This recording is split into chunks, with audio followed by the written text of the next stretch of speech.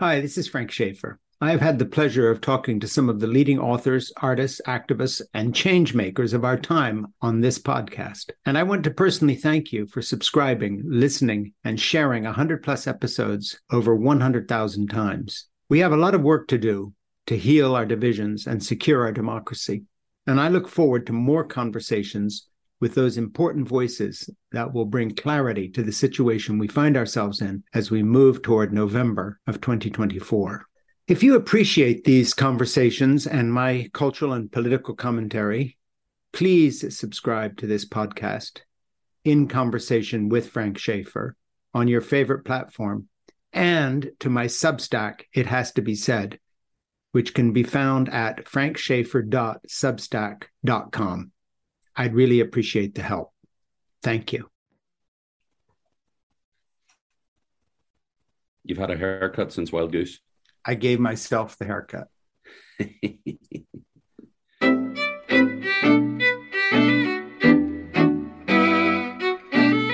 Hi, this is Frank Schaeffer, and you are watching In Conversation with Frank Schaeffer, which is a podcast and also live on Facebook, on YouTube.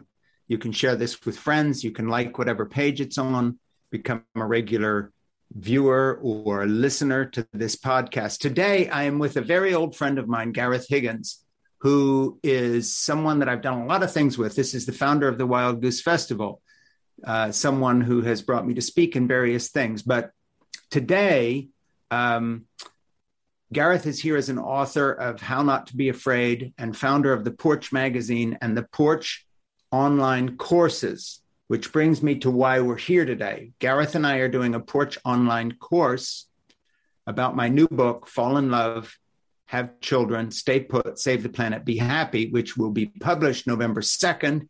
And I'm asking anybody who is a friend of mine or even halfway likes me or doesn't actually actively dislike me to please pre-buy it on Amazon and drive the numbers a little bit. That's a wide net.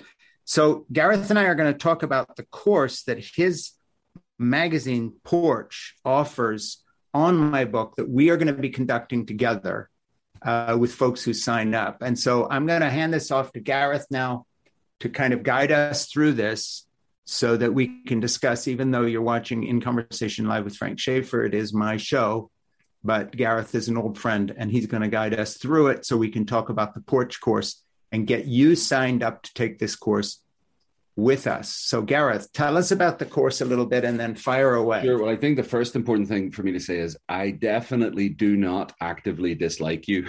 Thank you. Okay. So have you pre-ordered the book? I don't know if you have.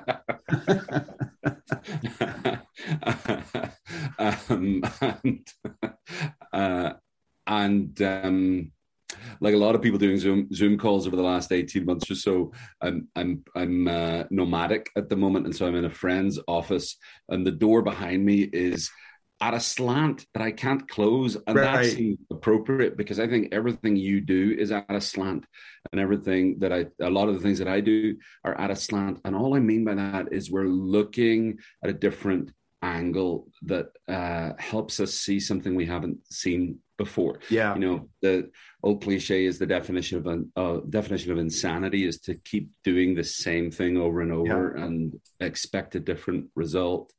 What we do at the Porch is to look at the way we tell stories in our culture, which are often stories of separation, of scapegoating. We look at the way we have defined this thing we call the news. Yeah. And really the news is I've heard someone recently refer to it as a randomly selected gathering of the worst things that happened in the last 24 hours. Yeah. It doesn't give us a rounded understanding of reality. And that's headline news that I'm talking about. It's not the kind of journalism that has integrity. You did a Porch course a little while ago on movies, didn't you?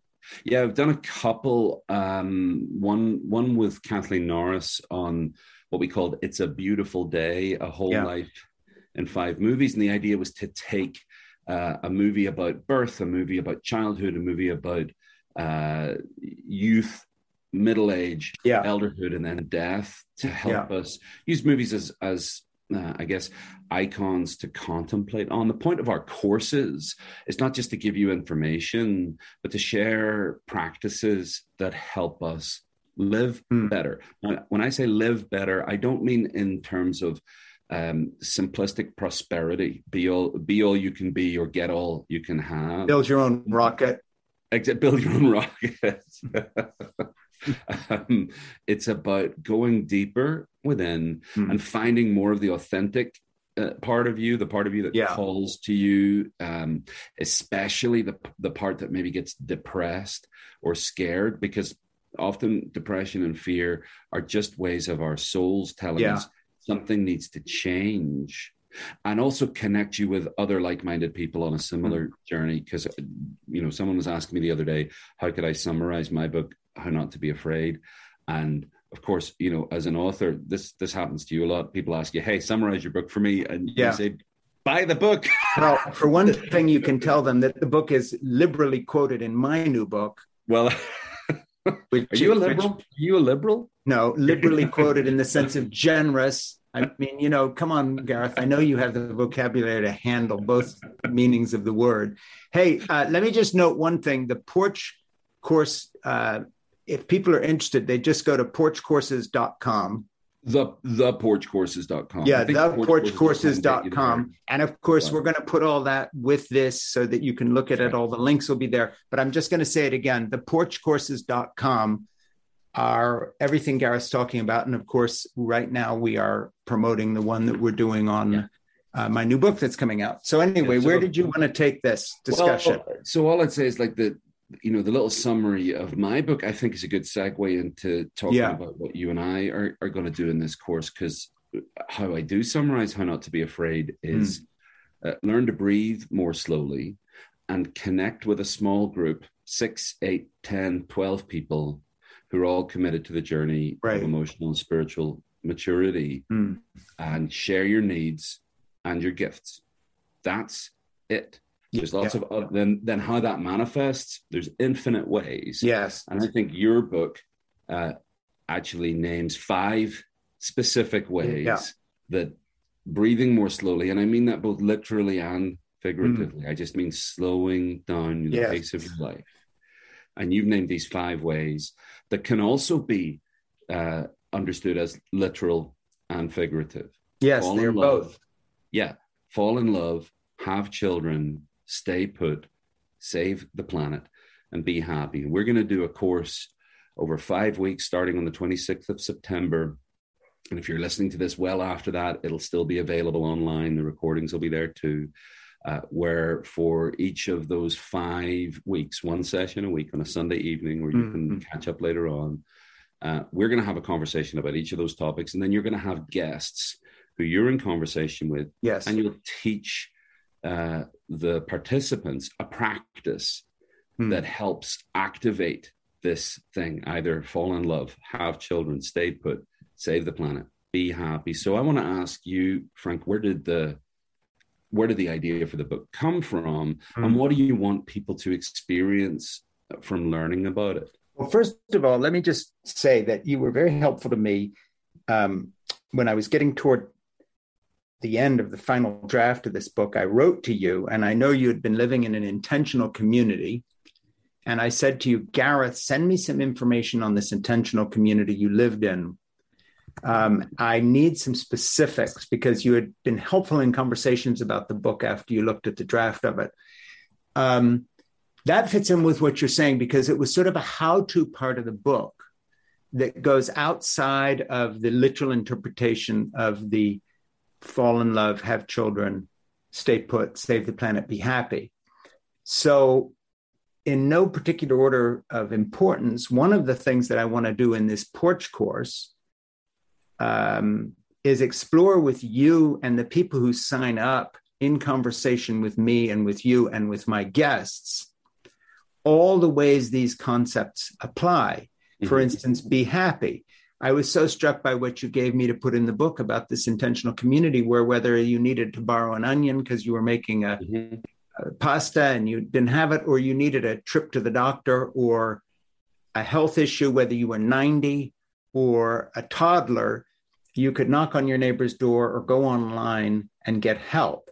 So one of the things the book offers, besides laying out these theoretical ideas about what actually leads to our happiness, which is connection with people rather than material possessions and career first, there's also very practical things, which is whether it's a legislative agenda or the sort of thing you contributed to the book that I quote from you, in both from what you had written in your book, How Not to Be Afraid, and what you actually contributed exclusively to my book, in the sense that you gave me some information on this intentional community. So I just want to say to begin with that the book fits well with this porchcourses.com idea, because it too is divided into the general topic of exploring almost the spiritual side to happiness, but also the scientific side, because we are really love addicts. That's how we evolved to be, to make connections. Otherwise, none of our lives mean anything. But then I do get into specifics and practicalities. And I think the Porch Course can be divided, not divided formally, but it will cover those things. So that what hopefully we are offering is a discussion of the concepts that give meaning to our lives in these areas, whether it's love or family or connection with others, whether we have children or don't have children, in a general sense, but also the specifics. So that said, now let me get back to the question you were about to ask me, which was,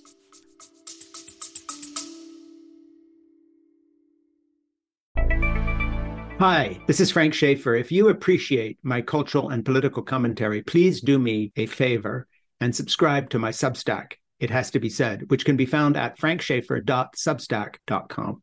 You can subscribe for free, or you can kick in a couple of dollars a month and help me out and help me keep this going if you're able. Either way, I'm incredibly grateful for your support, and most of all for your participation. We have a lot of work to do to heal our divisions and secure our democracy as we move toward November of 2024. And every subscription helps create, build, sustain, and put voice to this movement for truth. Thank you so much. What do you want people to experience through the course? You know, here's what I want people to experience, and this covers everybody. I want to be the cavalry charge over the hill while you feel besieged. Help is on the way. In other words, if you are a person who has decided not to have children, and you are non-binary, and you are of a different race than me, I want this book to mean as much to you as it does to people who take a literal interpretation from the title and have a family and are trying to figure out how to spend more time with their children and have a career. What I want everybody to take away from this book is that when you change your personal definition of success to something that has spiritual content rooted in relationships, everything in your life shifts for the better, because you evolved actually to be that person. So that what I hope everybody takes away from the book, no matter who they are or where they come from or what age they are, is to, one, be encouraged to put the human relationships, connection, and community in your life first, no matter what your situation. There is no priority that trumps that. Secondly, if you have not done this, encourage you to start doing this. If you have lived that way, be encouraged that you were not alone. And that here, you know, in solidarity, Gareth Higgins, Frank Schaeffer, their friends, their connections are here to tell you that even if you feel you're swimming against a strong cultural current that goes in the other direction towards materialism, that goes towards a sort of a false idea of the good life, corporate values, shareholder profits. Here we are saying, no, that instinct you have to live differently is correct, and you are not alone. So I know that's more than a thumbnail sketch, but it pretty much comes back down to this idea of either encouraging people to make those connections, encourage them if they have done that and paid a price for it, and looking at all of our lives and saying, how do we recenter those on the connections with the people we love, away from this materialistic consumer culture that is literally destroying our planet, speaking of saving the planet, And why is it that we're going to wind up much happier doing this than we perhaps have been?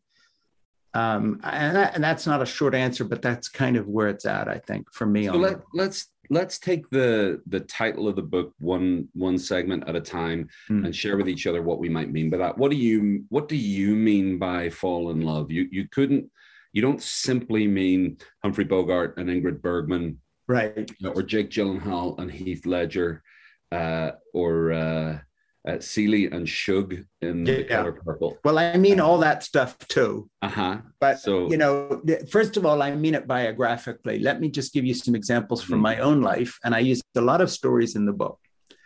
Let me talk about some ways I've fallen in love. And I'm not being facetious and stupid here. Sure.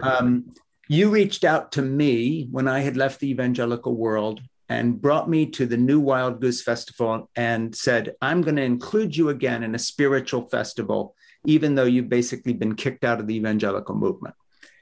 In that moment, you were acting like my mother in the best sense of the word of caregiving.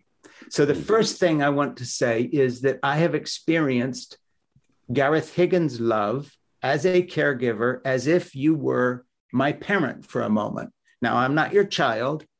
And if I had never had kids and you had never known me in any other context, I have experienced your caregiving. So that's one kind of falling in love. You acted as my caregiver in a moment of need. And therefore, I reciprocated by loving you for all these years that we've been friends. That's not what you think of when you think of the romantic notion of falling in love, but that's real. That's a real connection. It's a nurturing connection. So the first thing to say is that when I say fall in love, it may or may not have a sexual component. In my own life, I fell in love with a girl when I was 17 and Jeannie got pregnant, and we've been together 51 years as partners. And that's a whole other story I go into a little bit in the book. But I've also fallen in love with my grandchildren, and I have reorganized my life to do childcare for them. Not because they're related to me. And as I talk about in the book, there's all sorts of scientific studies now that say, for instance, that gay male adoptive parents have exactly the same nurturing brain reads when they do scans, and also the hormonal levels in their bodies, as breastfeeding mothers who are biologically attached to children. So let's say they weren't related to me, but they were a neighbor's kids in need. By this point, I would have fallen in love with caring for them as if they were my own. So that's a different kind of love. So basically, when I talk about fall in love, I am talking about that that moment, that glittering moment when there is a romantic attachment. I'm also talking about that glittering moment when we receive love from someone else, whether we're related to them or not, and they suddenly come to our rescue and bear our burdens with us. We fall in love with them at that moment. But I'm also talking about the idea of falling in love with a different kind of living, which puts people ahead of things, which puts career and defining ourselves by our jobs, our titles, our academic degrees, a big, long distance second to the connection we make with human beings, realizing that our true happiness lies in that direction. So to me, fall in love is a term that covers the most obvious sense of the word that you see in the movies, all the way down to the fact that, and I'm not being sentimental here, I have a neighbor who just cut in half a propane tank for me because I'm trying to make an outdoor pizza oven that I've always wanted to have. And by the way, he flew Trump flags on his lawn the whole time during the campaign. He and I have no political connection at all. And he wants to teach my granddaughter how to weld because she asked him to. And he's a grumpy, difficult guy. I actually love this man. And I have fallen in love with a very weird thing. Here's a guy I disagree with totally on everything. And yet we have a tremendous point of connection because he's very fond of my grandchildren, teaches them things, and makes me stuff when I need it. Yeah. And I love him for that. Yeah. And that's our long. And he loves, clearly he loves you. Yeah, he does. And the fact that he flies all the wrong stuff on his lawn, from my point of view, and that I put a sign up for candidates he'd never vote for, and that I drive by his house and look at his lawn and figure whoever he's, for local politics if he's voting for this guy, I don't even have to figure out who to vote for, because it's got to be the other guy. Mm-hmm. But on the other hand, if I need something and I'm mixing up a whole batch of concrete and I want to go get his advice on something, he'll tell me. Yeah. And so that's a kind of love too. Yeah. Yeah. So have children might be the more provocative part of the title, because clearly that has a literal meaning. Right. And some people have chosen to have children. Some people have had children through without choosing it. And some of us have chosen not to, and some of us can't.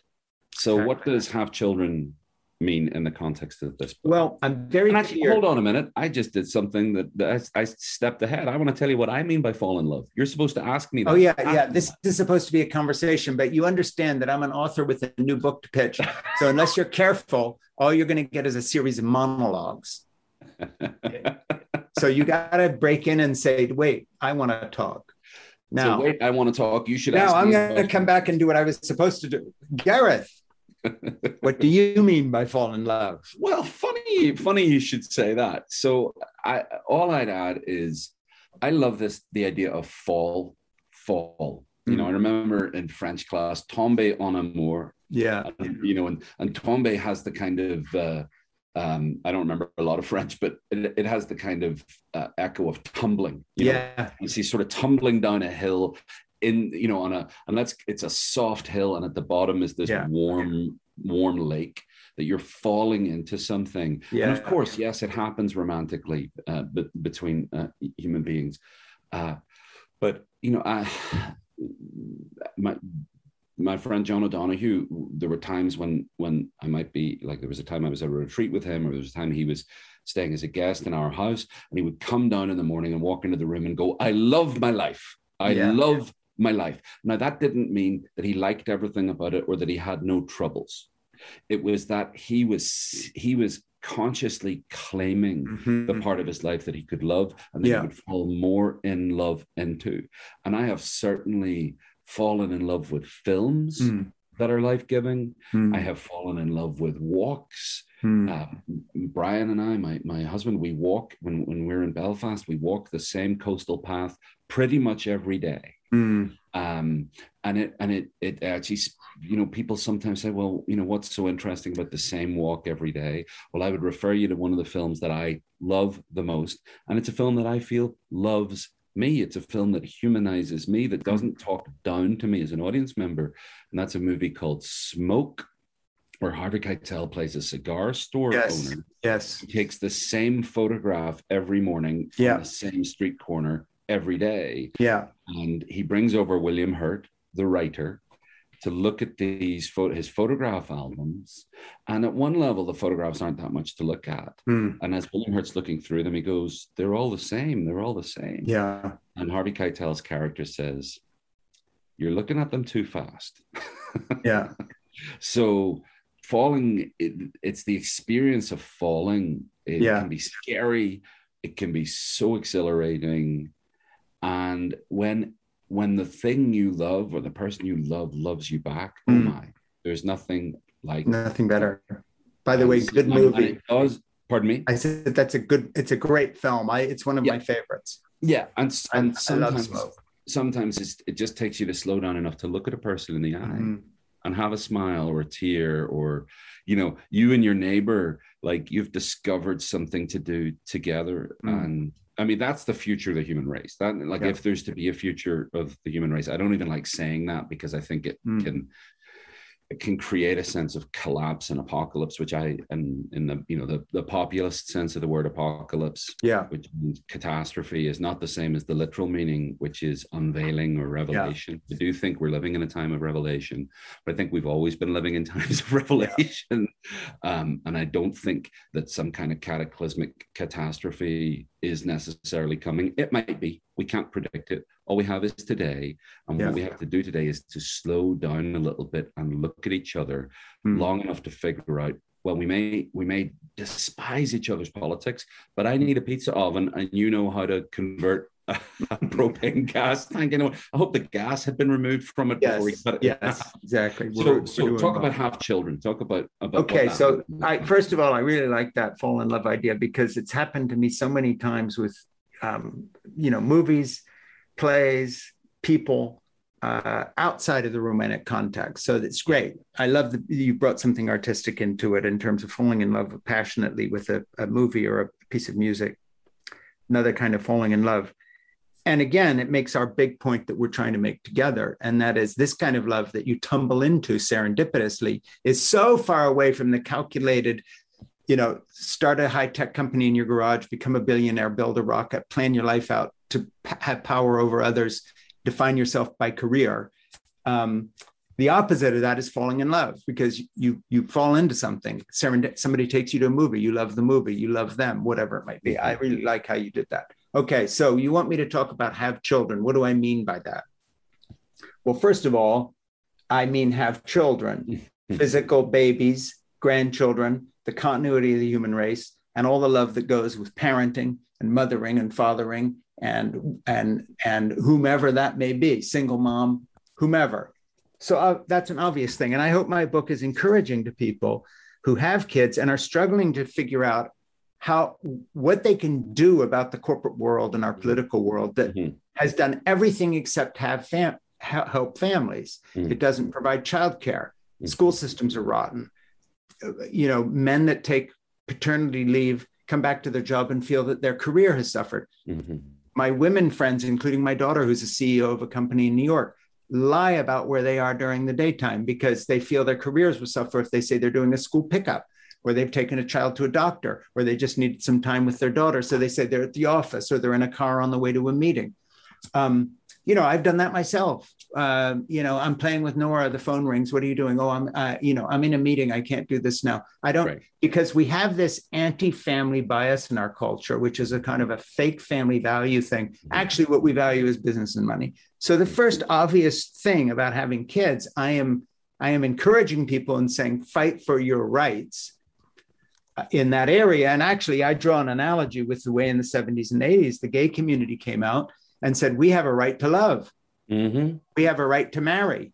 It's so weird. We've gone so far in the corporate direction that actually conventional, people who think they are in a culture which accepts them actually don't, because families have to almost be in a closet and pretend they love their jobs and their businesses and their educations and their careers more than falling in love and having children. And it's time to break out of that and say, we are going to have our own demands, very similar to the gay community's first actions in the 70s and 80s, where they said, hey, I'm walking here, to quote Ratso Rizzo from another good movie, Midnight Cowboy, I'm walking here, pay attention, I have a right to fall in love with anybody I want. So it's weird because I'm calling on what you call conventional relationships to assert themselves in a similar manner. Okay, secondly, I'm talking about having children in the sense of being a caregiver. So in the book, I talk about my caregiving to my grandchildren, and I refer to myself as mothering. And I know that's a loaded term now because it sounds like some sort of gender or sexual orientation or term to do with how we identify. Not at all. I'm talking about the action of caregiving. If I'm standing in a supermarket and a woman in front of me can't pay for her groceries and I pay the bill, it's an example I use in the book.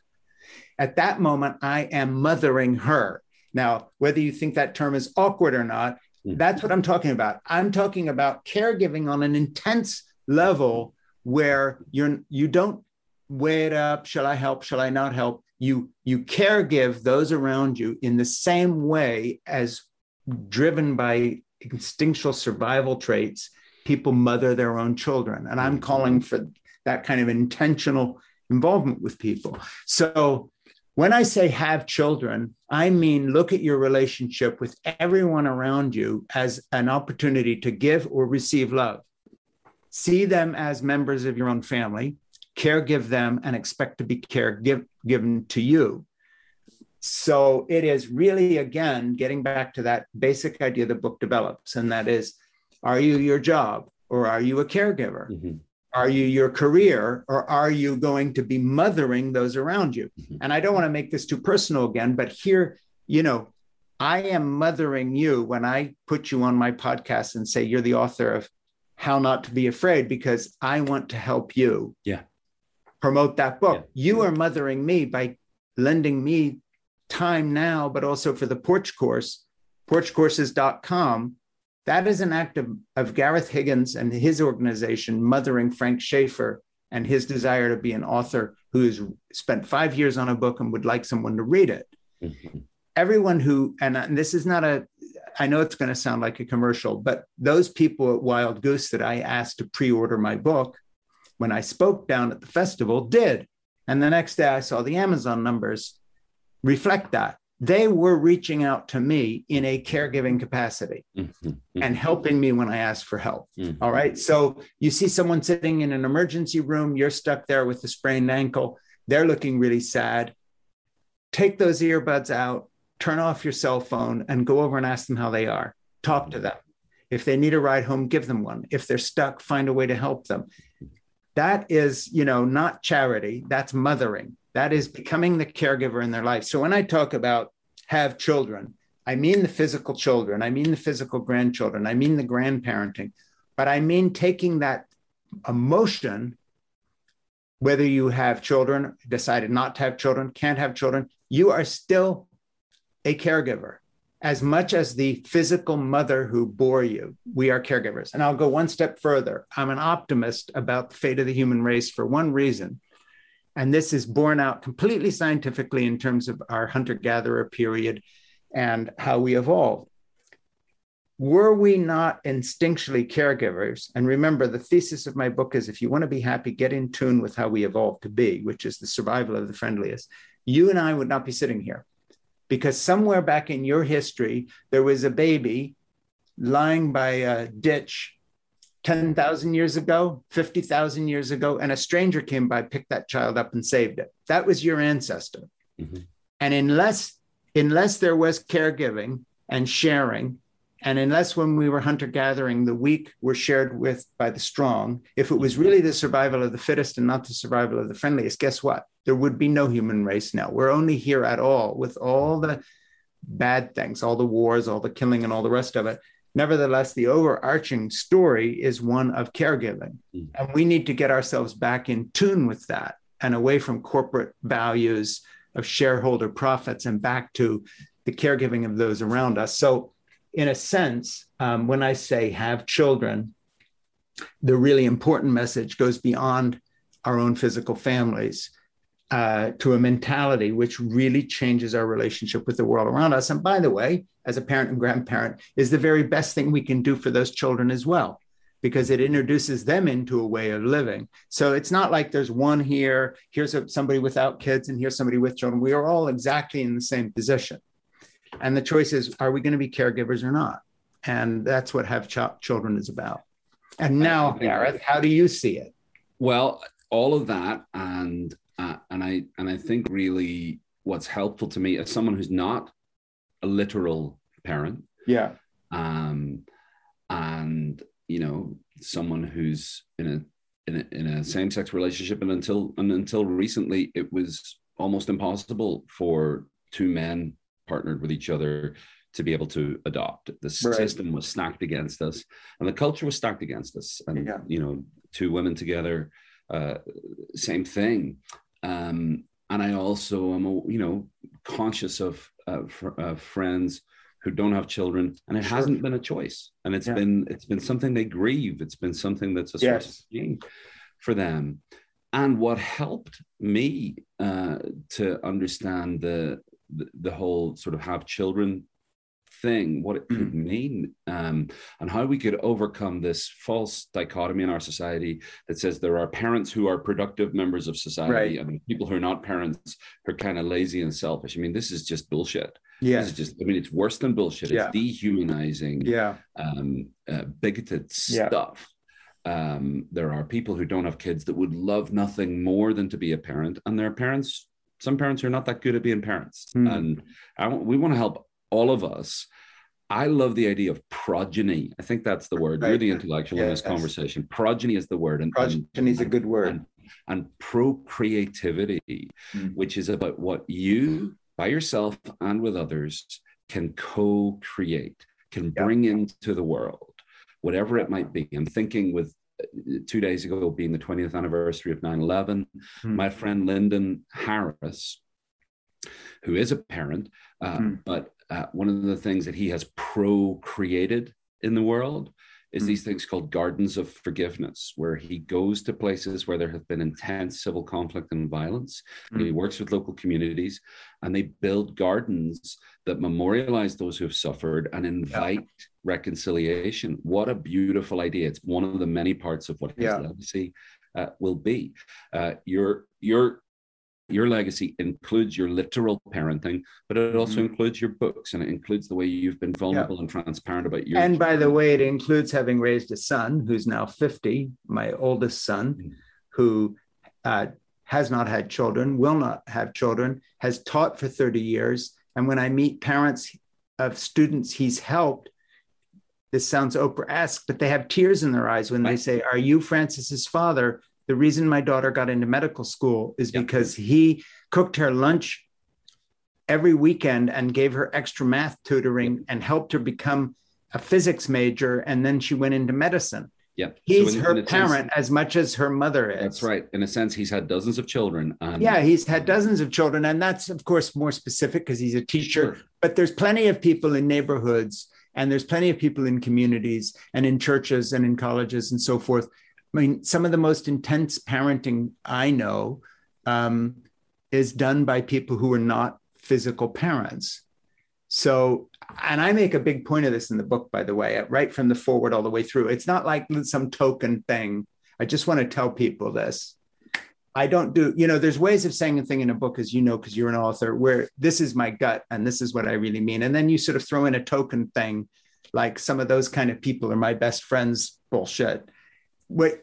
This is not a token thing. It's a theme woven through the book throughout that I feel passionately strong about, because I have people in my own family who have chosen not to have children, as well as people who have, and people beyond that, like you. So who my friend, and I see the parenting strength of so many people who are not physically parents in parenting the entire community they're in, or the children or the teachers. So it's a point I make. Anyway, I don't want to. So I think that wherever you're located in whether or not you have literal children, right, you are invited to procreate something into the world. And that could even include, you're a person who meditates a lot.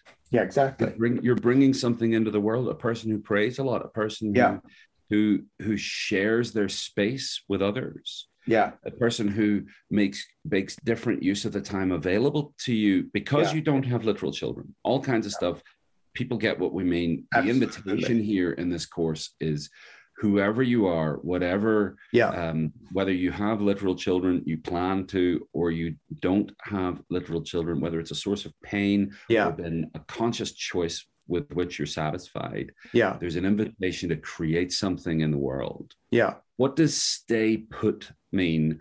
And how does it apply to people like me whose vocation is to be on the road some of the time to share with people? Well, obviously it doesn't apply to that. And it doesn't apply to airline pilots or sailors or fishermen. I'm not talking about standing physically still. Again, it's to do with the relationship to what we think our idea of success is. As I was researching this book, I found out some stunning stuff about the number of times people, at least in North America, the United States, move for their jobs. And I'm not talking about a migrant person who is moving, picking fruit and then berries and something else. I'm not talking about bare necessities moving, the single mom who has to move because she needs a job.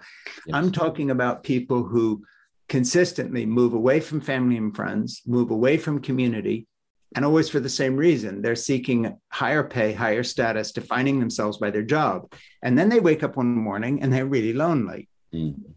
Or they're in a relationship and they have no support structure. Well, when grandmother's living in Orlando, Florida, and you're in Phoenix, Arizona, and this is by the way, the average number of times an American moves for jobs is 11 times. and I'm not talking around a community, you have essentially, if you revisit the evolutionary village with me in my book, you will find that, we all need stability, and we need continuity, and we need community. Going back to having children, it really does take a village.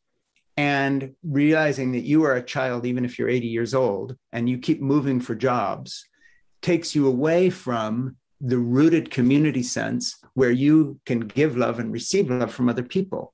These are no-brainers, but our culture has become really stupid about stuff like this. Mm-hmm. And that is, we think that as long as it's good for our career, we're passionately in love, but we don't marry the guy or the girl or pair bond or go off with them because we're so invested in our PhD program, and we let the relationship slip. And 10 years later, we say, what have we done? I was in love, I had somebody, but I put this first because it gave me more status. It gave me more job opportunities. That's a kind of moving too. So I'm talking about priorities here. And if our priority is human community, connection, and love, moving is really the enemy of that if we're constantly on the road, because it means we cannot put our roots down. And this is really makes for unhappiness. Mm-hmm. So I'm advising people, not telling them, hey, don't ever move again. If you need a job, you can't move. You're a bad person if you do this. I'm saying, look at the statistics on loneliness, and they are very much related to rootlessness. They're very much related to not bonding with people and communities and really investing in yourself. They're related to this crazy idea that, I'm always on to the next cool thing, and I'm going to go do that next cool thing and or earn more money. And I'm saying these are fake values, and they will not serve you well as time goes by. You need to find out where you belong and be there and invest in that community. Take a job where you earn less money. Marry the person you fall in love with, or pair bond with them, or live with them, or whatever it may be. Commit. Don't say, well, we can't work it all out. He's going off here and I'm here. And, it just never quite worked out. We couldn't get our career. So we sort of let it slide. You're going to wind up alone, and you're going to wind up unhappy in one form or another. Even if you are dedicatedly someone who's staying single or celibate or whatever it may be, you still need some roots. You still need some community. And the way the United States is organized, putting business interests and corporate values first, it pushes people to move all the time for the money. Now, that's at the end where people can make choices. My book is also about the person who works 3 jobs, doesn't have any choices. And my book is passionately in favor of a level of social support equivalent to Medicare for people my age, equivalent to Social Security for people my age. So there are no single moms chasing that 3rd job just to make ends meet, to take care of their child. So when I talk about stay put, I'm also talking about build a culture in which people can stay put, even in the lower economic order, because we have a real social safety net. That's also part of staying put, is facilitate staying put. So it's not just a call to some airy-fairy ideal that's fine for me because, I'm pushing 70 years old and I've been in the same house for a while.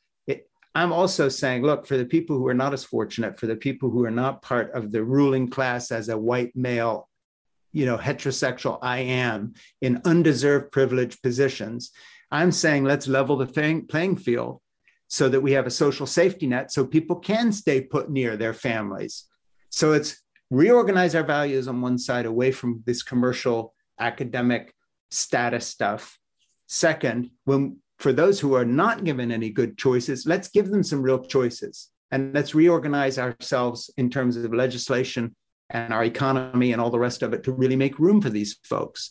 Not talk about minimum wage anymore. Let's talk about the maximum wage a warehouse worker at Amazon can earn, and not what we can get away with paying them and bust their unions. Let's reorganize our society so we expect people to be properly taken care of. We expect people to be given childcare. We expect single moms to be given a stipend so they can live and not have this choice, either abortion or go broke, that we give them some real choices. So I also get into reorganizing our society around a social agenda, which is going to make sense for more people so they can stay put. The only thing I'd I'd add here is that there's a portion of staying put that's about the distance our minds or our brains or our, let's say, our strategic thinking, our industrial thinking has to travel to our hearts. That our that kind of practical, I got to get a job, I got to do this thing, I got to get on the bus, I got to be home at this, all that stuff. There's often a big distance between it and our hearts. And I imagine, and again, as a person of significant privilege, I say this advisedly and open to feedback, that there's a way, and I suppose I've heard this from lots of people who are significantly oppressed and significantly underprivileged, who say, yet there is still a way through simple practices like meditation and breathing to close the gap between the busyness and our hearts. While those of us who are privileged have a responsibility for using our power to create that kind of society in which what is typically called universal basic income, but I've read recently a better term for that, and a likely more strategically effective term in public policy would be citizen dividend. That a citizen dividend of the kind that this principle has already been accepted in Alaska. Every Alaskan resident can claim several $1,000s a year in oil profits just by being there. And it's clearly socialism, but it's happening in a state that's not known for its left-leaning tendencies. Although speaking with someone who spent quite a bit of time there last week, said that it used to be the law, it may still be the law, that if you drive past a car that looks like it's broken down on the side of the road, if you don't stop to check on that person, you're in violation of the law. And that your responsibility is to make sure they get to the next town, and these are the things that we all know in our hearts are the way we want things to be. And they already are in a lot of places. They're not that far off if we put if we put our minds and action in the service of these common good oriented ideas. And that's the only thing I would add is that. Yeah, and I like that a lot. And part of staying put is developing your own spiritual practices that slow you down, especially if you are a person who's required to or has a vocational call to be on the road some of the time as an active service. I think I do with my life, but it's not going to last forever. And you can see it around you can see it around the childcare issue too. Going back to what I was saying, and that is, we don't keep moving for that job, but also create a society where that single mom has some childcare afforded her. And also, let's be more sensible about smashing all our family connections. And it isn't, again, family can mean literal blood relatives, but it can also mean family in the sense of community. Don't just keep up stakes and walking away because, and then wind up later in your life saying, I'm alone, I'm lonely, I don't know anybody here. Well, duh. And that has nothing to do with remaining unpair bonded or unattached. That applies equally to people in bonded relationships and not. So it's a question of priorities. And I like the idea of this spiritual quality that you're bringing in, where staying put also means being quieter, being centered. Like just staying put in your own body. Yeah, exactly. Many of us have never, I would suggest many of us have never actually been in our own bodies. I think often of, like a Roadrunner cartoon in the time where Wile E. Coyote gets hit on the head with an anvil and he gets dizzy and then he dies and his spirit leaves his body. I feel like most of us, like our personalities, our personae are like only overlapping with our physical embodiment. And getting into your body is a tremendously liberating thing. I'm not there yet. Speaking of which, coming through the time of COVID, you find a lot of people who have been, quote, forced to stay put or work from home. And actually now we're turning around saying, we don't want to go back to the way things were. We want to stay home and be more with our children or more in our relationship or more with ourselves in my own body with some quiet. So I'm not just frantically sitting there commuting all day and so on. So the COVID epidemic has given us a little bit of a breather to rethink some of this. And of course, that's part of the book as well. Just talking about, we were forced to do some of the things that I'm talking about. And obviously, a lot of people like the alternative because they are refusing to go back to the way things were. Well, funnily enough, given that we're talking about slowing down, we're looking like we're close to the end of our time, and we've got two more topics to discuss. So let's go through them quick. So Save the Planet. Save the Planet is a good one. What does it mean in the context of this book? Yeah, it's the big one. And obviously what I'm talking about is a huge issue. Everything from global warming, climate change. We saw in COVID, all of a sudden the skies were clear. But in the context of my book, it comes down to the individual action of being invested in the community you're in, putting the relationships first ahead of career. Those big fancy careers that everybody lusts after also often coincide with the careers that are destroying the planet. And your mother breastfeeding a child, is not the problem here. Your gay husband and you working on your relationship in your coastal walk you're taking all the time are not the problem here. The problem is the greed and ambition of a culture which puts consuming and acquiring ahead of human relationships. And once again, it isn't that we solve everything by being more touchy-feely and kinder and better and gentler people. But the irony is that the fast-paced, ambitious goals that our culture gives people when defining you by career also defines you by the amount of money you have and the amount of stuff you have and your ability to consume. And so making your life simple in some way and more people-oriented and more spiritual in some way is actually good for the planet. Now, it doesn't solve all our issues, but it does begin to change your priorities. And it also gives you an incentive to actually save the planet. My incentive to save the planet is really straightforward. It's my community, it's my children. It's the same incentive I have for being more involved in my public school system here. I've got skin in the game. I have kids, grandchildren who go there. But as a parent, in the general sense we were talking about before, I've lived in one place long enough so I know everybody on my street. I know about their kids and grandchildren, and that includes the people who don't have any children. I know they live here. So the quality of our school system, the fact we built a library and we're a little community, but they didn't have much funds to do that. This is a kind of save the planet as well. And it's part of your emphasis on spirit, being spiritually centered, on the meditation, on taking the time, on breathing deeper. It's really suppressing this weird sense of ambition we have, always directed in the wrong direction, that also coincides with what's most destructive to our environment. So we can't, go into an enormous, ecological kind of investigation here, but my book actually gets pretty specific in places about that. But again, it relates to our idea of success and our idea of consumerism, which is all bound up in our idea of success. If we can't move on from this, we are going to destroy everything around us, and have gone a good way towards doing that. So it fits very well with the rest of the agenda of the book, because a natural result of putting people in your life ahead of stuff, things, prestige, power, money, greed, actually does a lot for the planet. That's what I mean by it. That's it.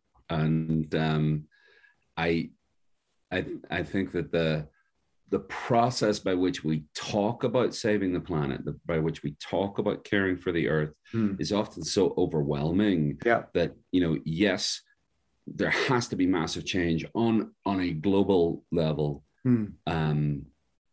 And every one of us gets to participate in this too. Yeah. So last of all, and this is why your book is going to be a runaway mega bestseller. I hope so.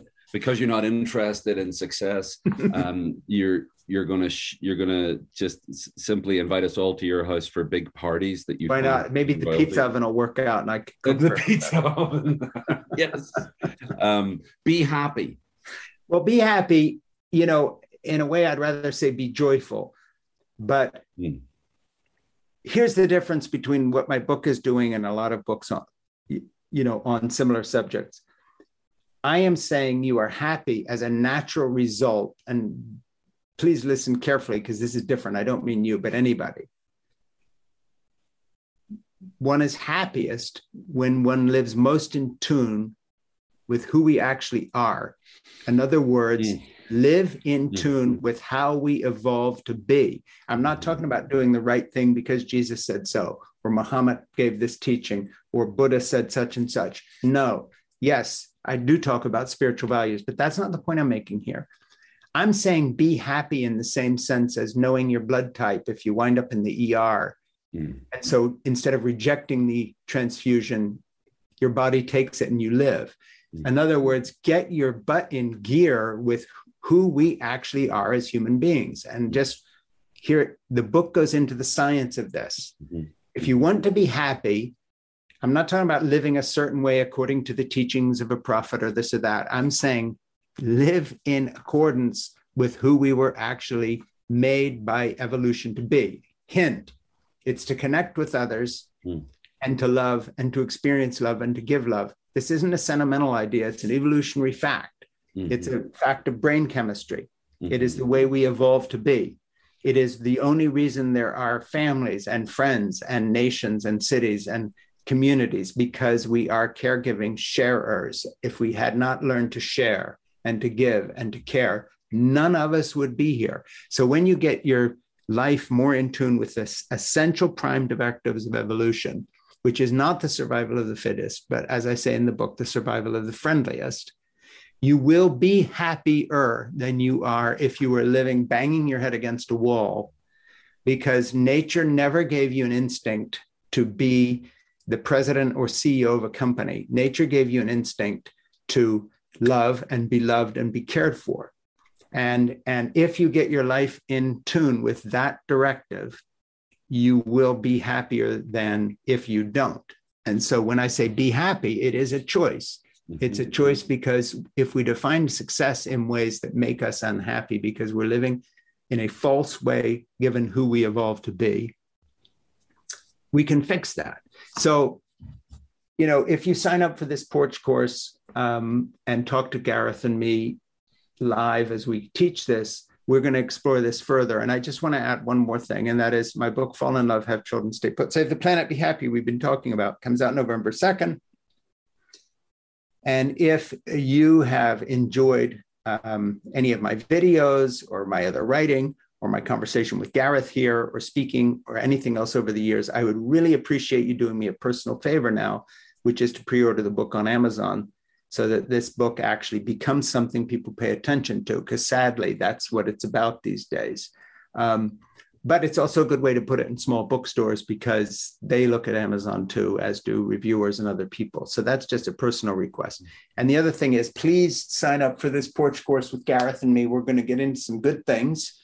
We have some great guests, and we're looking forward to having conversations with you about this. That's right. So, and people say stuff like this all the time, and I think lots of people are running online courses and they have great sincerity and integrity, and we want to join with anybody who is seeking to promote the common good, learn to live better, ask questions, and learn from each other. There is a registration fee, but no one is turned away on financial grounds. So if you can't afford the registration fee, just write to us through info@theporchmagazine.com. And we'll work to provide a partial or a full scholarship so that you can attend the course, whether or not you can afford it. Because, of course, one of the things this book is challenging is the idea that we are valued based on how much money there is in the bank. And people should have access to everything good. As long as money is unjustly distributed, which isn't the same as unequally, but unjustly distributed in our society, it shouldn't be an obstacle to connecting with the best stuff. I do want to ask you one question after I just share one little anecdote about Be Happy. And the Be Happy anecdote is you're provoking me to think about, in Field of Dreams, when Kevin Costner's character hangs out late at night with Burt Lancaster, and he hears Burt Lancaster's character, Doc Graham, has been a small-town doctor for most of his, well, actually all of his working life. And he's clearly someone deeply beloved in his community. But he shares this story that when he was 17, I think, he had one chance to be at the plate at the end of the season, when the scouts, the talent scouts, were there looking to see who they might put into Major League Baseball. And he was the last person called in the last game of the season, and he got to be up there for 2 or 3 minutes, and he didn't even get to hit the ball. And so he went to medical school instead of becoming a ball player. Now, with respect to all the professional baseball players who are listening to us right now, Right. You know if that was your calling, and if it was your calling, beautiful. Kevin Costner's character Ray Kinsella says to Doc Graham after he hears he didn't get to be a ball player, he says, "Oh my God, it's a tragedy." And Doc Graham says, "It would have been a tragedy if I'd only gotten to be a doctor for 10 minutes. And that's what I hear you talking about, living in alignment with our evolutionary nature, with how we're supposed to be in relationship with each other. Yeah. And you know, it may sound overly simplistic, but I really don't think it's any more complicated than from each according to their gifts, to each according to their needs. That was an idea about fairness and the functioning and the flow of society before Marx and Engels said it. If indeed it was them. My gifts, your needs, your gifts, my needs, my propane gas tank. Yeah. Becomes my pizza oven. Your desire for pizza. You only need one chainsaw. That's it. Hey, speaking of which, by the way, just to reiterate again, on this Porch course that Gareth and I are offering together, and Porch is his magazine, the book is mine. No one will be turned away for lack of resources. So please do not hesitate when you look at the pricing of the course. If you need help or you want a scholarship or whatever, just let Gareth know when you write in. Absolutely, and that's just a simple email. You don't need to defend your position. You just need to write to us and say, "I need this," and we trust you. And if you can contribute more to help us share more, that's wonderful too. So here's my question, and it's my last question, Frank, and that is, what if you're terrified? What if you're terrified and the notion of being happy seems so far off because there are literal, actual, objective threats in your life, and that you maybe you don't hold the kind of privileges that people like you and I have, and I also think it's churlish to suggest that just because you're white or cisgender male or middle class that you don't face any threats or fears. Clearly, there are people in our society that are really at the front end of a sense of threat, of a sense of the walls closing in, of perhaps real danger, without wanting to overstate that. Yeah. What if you're terrified? Well, terror is something I understand. I mean, I said an interesting thing to my oldest granddaughter, Amanda, the other day when we were driving back from Wild Goose. And this isn't really an answer to your question, but I'll just share it. I said, getting older is actually something I welcome because I've spent so much of my life in fear as someone who was trying to make their way as an unqualified freelance something or other, writer, artist, whatever, as someone who has a temper and is always afraid of starting that fight that ends my marriage, and had to work through that and learn how to handle it with the help of my wife, Jeannie. And I said, the great relief of pushing 70 is that most of my story is behind me now. And I sort of know how some of it turned out. Whereas when I was younger, this fear was always in the future. It's what could happen, what would happen. So that, I'd say in dealing with fear, it's a place I've actually experienced over the years. And looking back is easier than looking forward because the unknown is where the fears are. And all I would say about my book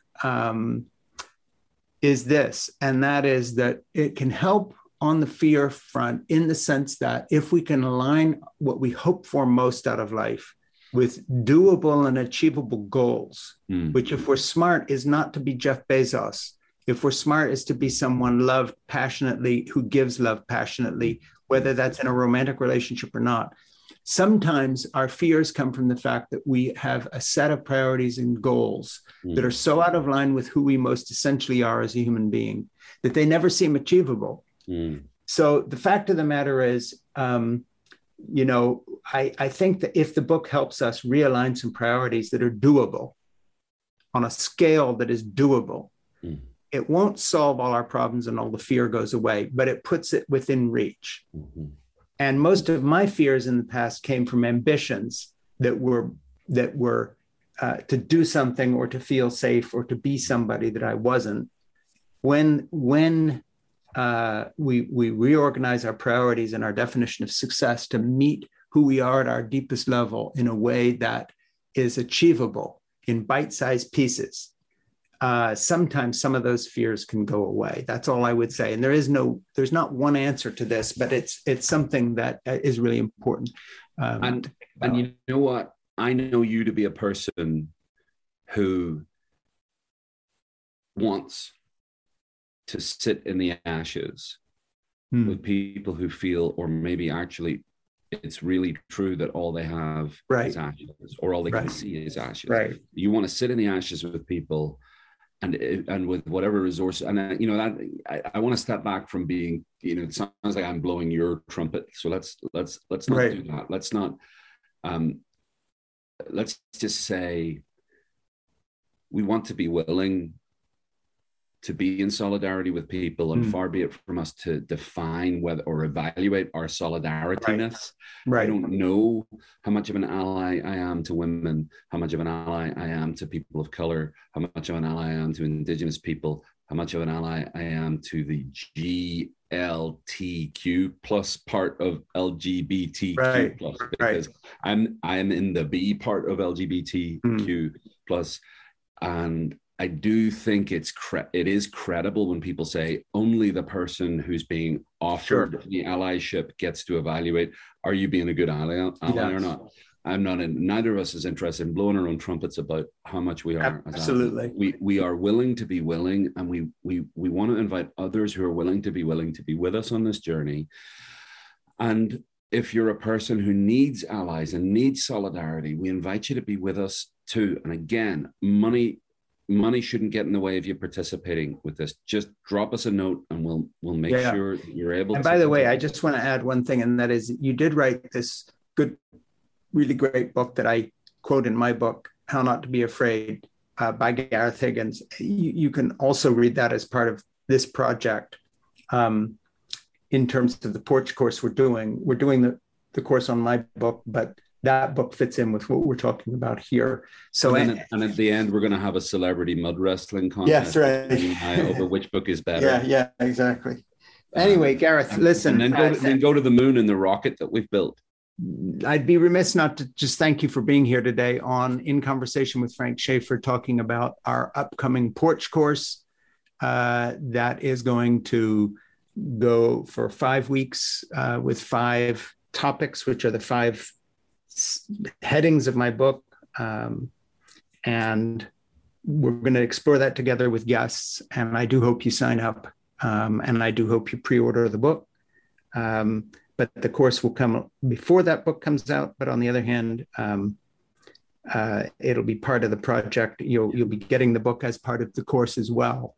So if you register at theporchcourses.com for this course, you do get a free pre-release copy, an upcoming copy of the book. Hopefully, if you like it, you might buy it later. Yes. And you'll also have the opportunity. Everybody who registers at the full registration cost gets one free Porch course to share with someone else. It can be the one that Frank and I are doing together, or it can be one of our other courses too. There are some other courses there as well. This course begins on the 26th of September. Again, if you're listening to this later on, it should be archived there, and you can still register to participate. Good. You can find out. Well, sign up if you can, and I look forward to seeing you out there, Gareth. And thanks for taking the time. Hey, thank you, Frank. Love you. Love you too. See you. Take care. Bye. In Conversation with Frank Schaeffer is a production of the George Bailey Morality and Public Life Fellowship. It is produced by Ernie Gregg and hosted by Frank Schaeffer, author of Fall in Love, Have Children, Stay Put, Save the Planet, Be Happy, a post-pandemic blueprint for rebalancing work and family in favor of love and living. To learn more and support the show, please visit lovechildrenplanet.com.